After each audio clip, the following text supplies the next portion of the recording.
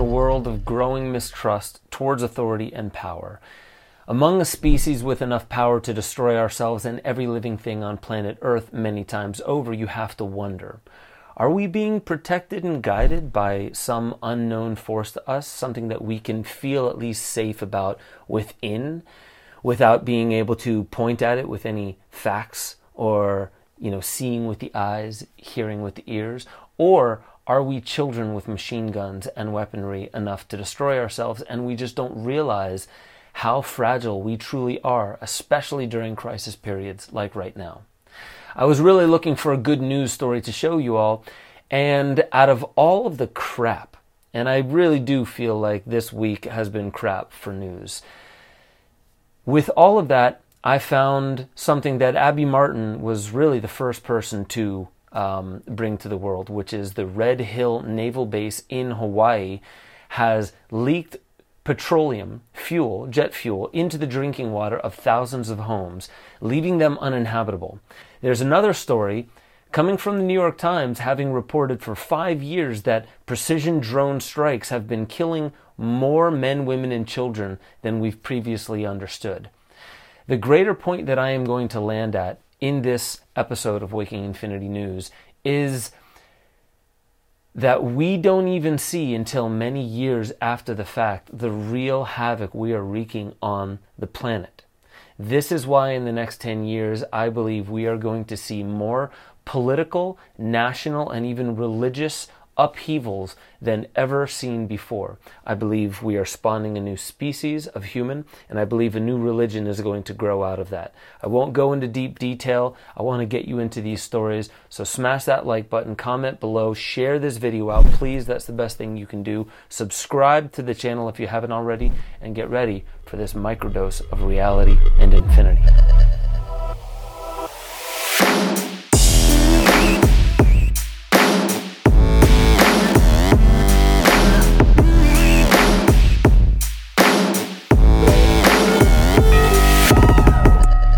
Welcome back to Waking Infinity News. I'm your host, Ben Joseph Stewart. We're 5 days away from Christmas, and I really wanted to give you all a gift, something beautiful to take home. However, as I was scouring the news, I do so intuitively. I don't just bring you the news that I find fancy.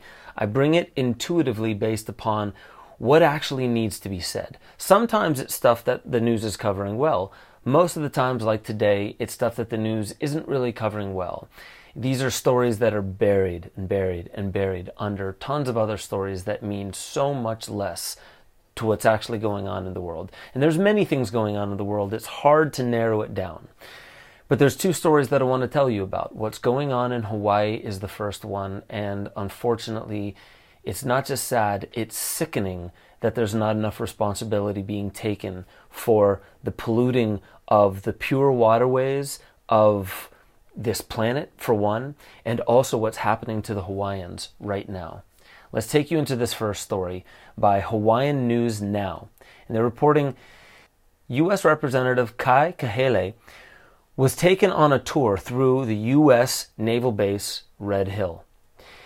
He said there's not trace amounts of fuel, there's a lot of fuel. I can only describe it as having a bowl of water and pouring balsamic vinegar into that bowl of water and see the black balsamic separate from the water. That was very disturbing for me to see. It's probably the thing that shocked me the most. He went on to say there's not enough people to manage what is the nation's most strategically bulk fuel reserve in the Pacific. When asked if the Navy should shut down the facility, Kahele said, all options are on the table. You're talking a major operation, something that could require a dozen or so fuel tankers. There's national security implications, he said. And as I said in the intro, this is leaving thousands of homes uninhabitable.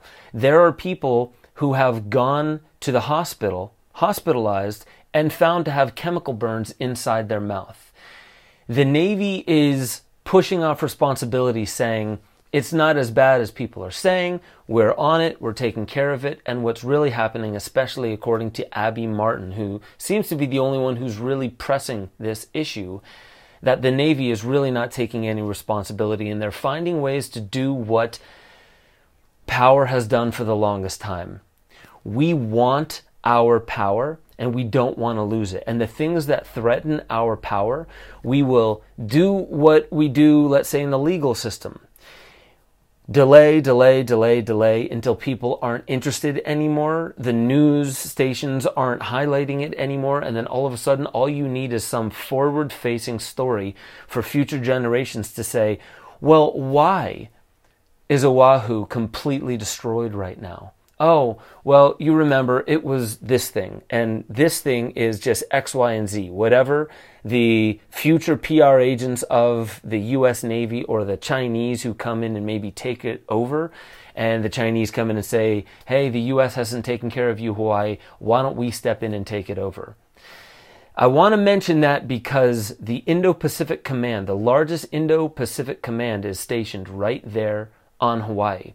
There's a reason why, even though it is absolutely against international law, even though it goes against it and there are many violations, human rights violations, wartime violations that are happening right there in Hawaii, the reason why the stranglehold of the U.S. has not given up on the Hawaiian Kingdom is because how it is located between the U.S. and China. Almost everyone says it all comes back to U.S. and China right now.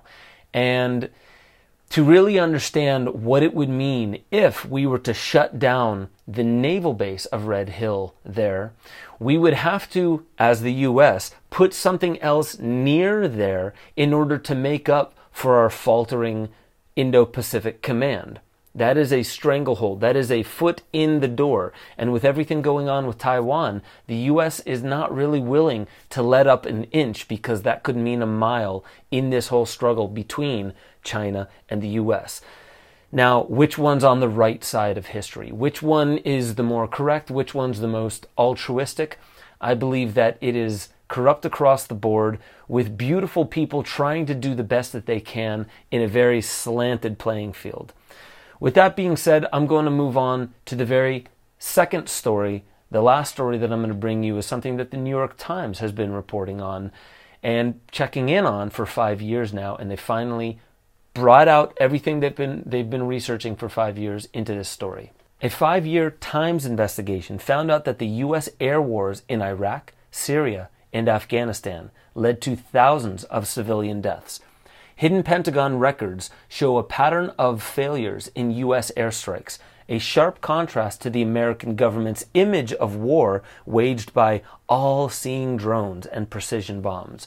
The military's own confidential assessments of over 1,300 reports of civilian casualties since 2014, obtained by the Times, lay bare how the air war has been marked by deeply flawed intelligence, rushed and often imprecise targeting, and the deaths of thousands of civilians, many of them children.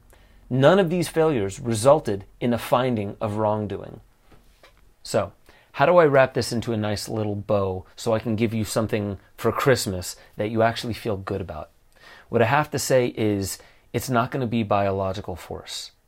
It's not going to be by some rational force.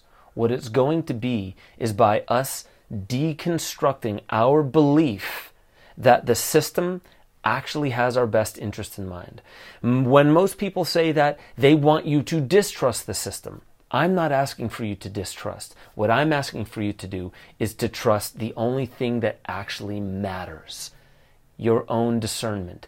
If you are not sharpening the blade of your discernment, but you're drinking in granular bits of news every single morning from someone you trust, then you may not come to realize that all of us news anchors are full of shit.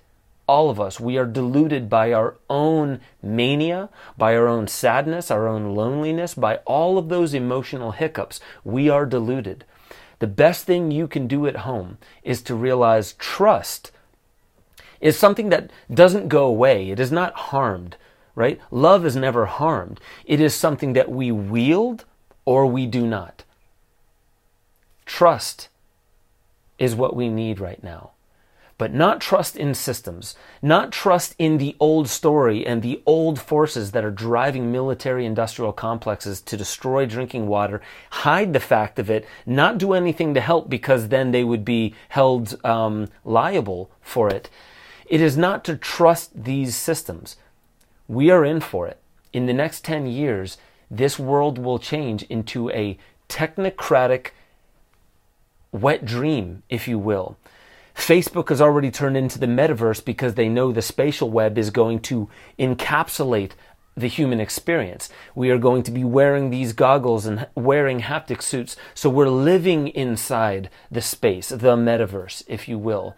What I'm really saying here is that we will only get through this better on the other side if we start realizing that there is a decentralized, open source, fully transparent way we can move governmentally, policy-wise, privacy-wise, and relationally, not just to other people, but to the planet Earth itself.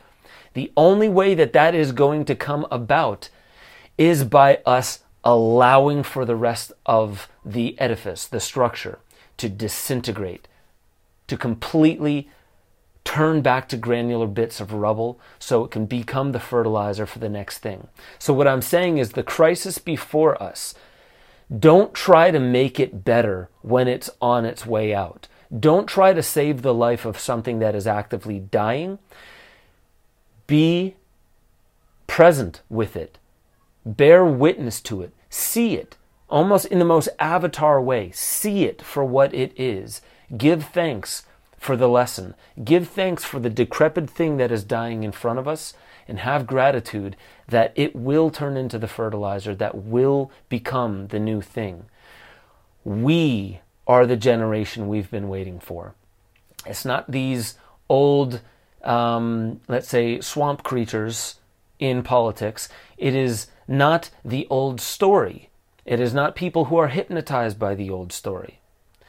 It is we, the ones who see that the whole system is crumbling and something is emerging in its wake.